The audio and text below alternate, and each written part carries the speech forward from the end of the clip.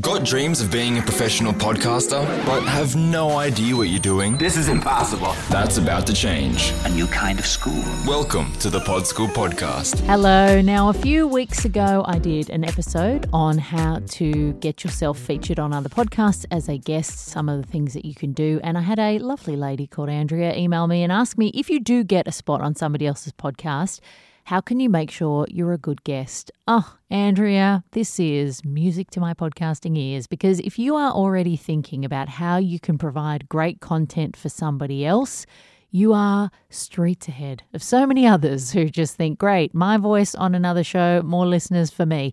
But if you want to have the biggest impact when you are featured on somebody else's show, you actually do need to think a lot about what you're bringing to the table. If you nail it and you're a fantastic guest, you will not only probably be asked back on that show, but there are probably people listening who have other shows that are like, damn, I want to get them on my podcast. So it is such a good idea to be thinking about how you can nail this before you sit down in front of a microphone.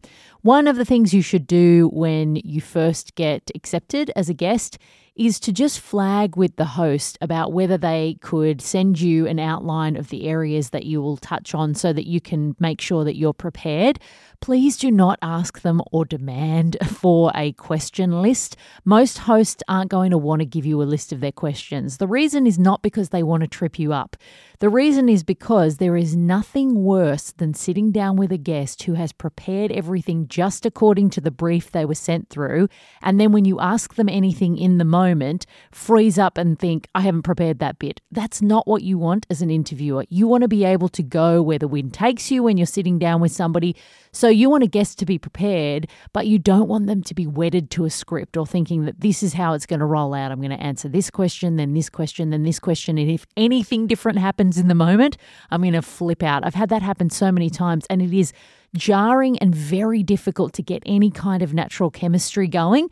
So you want to be prepared, but you don't want to be wedded to a question list. Some interviewers will happily send the questions through ahead of time, and that's a process that they like to do.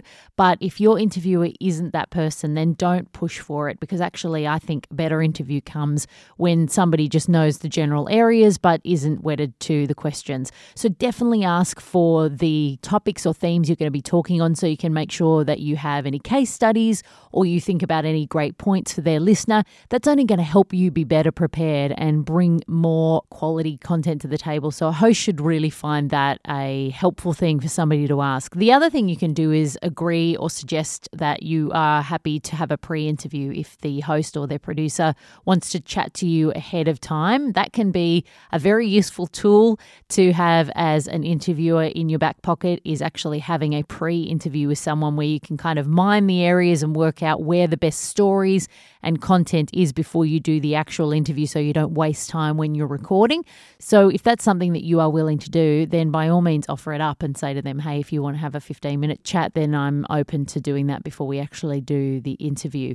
The other thing that is a great thing when you have a podcast guest is when they have a decent microphone.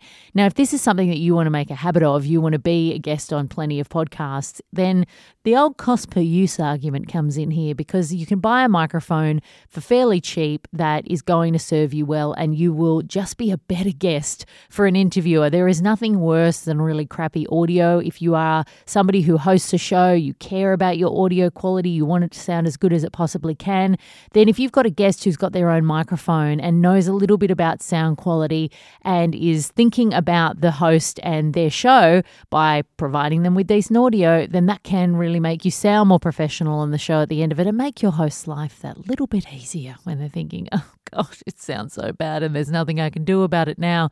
You can grab a really simple, easy USB microphone and plug it in, and away you go for under $200. So you don't have to spend a huge amount of money, but it's always helpful as a host to have a guest who has their own microphone. The other thing some guests I find feel is that they need to be sort of overly formal to come across as professional. I have yet to meet a podcaster who would not just like you to be relaxed and conversational. That is easier said than done sometimes when you're crapping it and you're doing your first interview. If you know you're going to be nervous, maybe just ask a friend to kind of practice interview you, or do whatever you can to try and make that first chat with somebody behind the microphone less daunting. That's where offering yourself up for a pre-interview can actually help you a lot, as well as the host, because not only does it allow them to question you and work out what the best stories or information that you've got is, but also it just allows you to build rapport with them so that when you're talking to them for the first time, it's not so scary because you're not kind of going on the first date when you're actually doing the proper interview. So that can be quite helpful if you want to feel less kind of nervy. I know it's hard to say to somebody, don't be nervous. Oh, okay, then right. I'll just switch off these internal feelings I have no control over. So I appreciate that that's not the best advice to be giving. But if you can do something, whether it's offering a pre-interview, sitting down with a friend and doing a practice interview, really making sure that you're prepped so that you know the areas that you want to touch on, all of those things, anything that you can do to just make that record less daunting will help you come across as a much better guest and to just have a natural conversation, which is what most hosts are looking for. The whole point of pitching yourself to other shows is that ideally you want the people listening to those shows to come and check out your podcast. And the only way they're going to do that is if you come across in a really relaxed, natural way, like you and the host that they already like are friends. And so you need to sort of do whatever you can to remove those crummy nerves that can trip us up and make us feel like we need to be talking very formally because we're crapping ourselves underneath. So just think about what you can do to kind of relax a little bit. I don't know, maybe 5 minutes of the L meditation before you actually go on the interview could be super helpful to make you come across much better when you are sitting down with the host. After the interview is over, make sure you ask them for links to the show, the episode when it's live, any assets that they have. They might make a bunch of social media assets that you are more than happy to put on your feed. They also might make some that just don't suit the brand of your feed. So feel free to design your own in Canva. You can shoot them across to them and say, hey, I've just sort of designed something that's a little bit more fitting with my brand colors. Do you mind if I post this?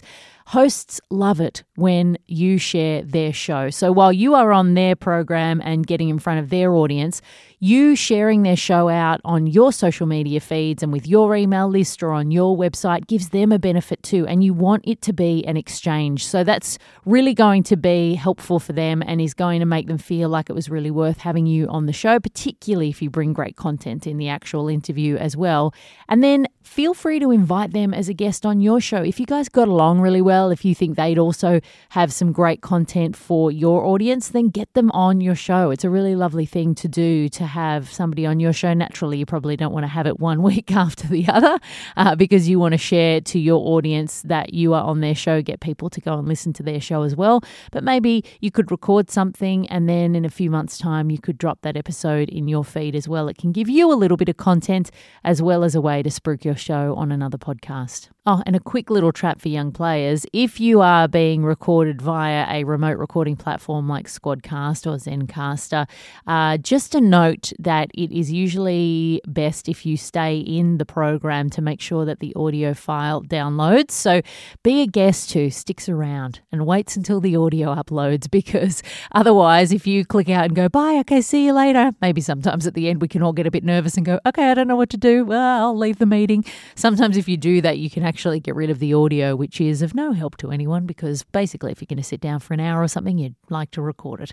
So just be mindful of that. Hope that's helped you think about how to be a good guest when somebody kindly invites you on their show. You can check out my online podcasting course, Pod School, for more in-depth help with your podcast, taking you step by step all the way through from idea generation to monetization. That rhymes. You'll find all the details at podschool.com.au. I'm opening the course up again at the end of September. So if you jump on the website there, you can pop your name down on the wait list and you'll get an email as soon as the course opens again. Thanks so much for listening. I'll see you next week. And until then, happy podcasting. That's all for today.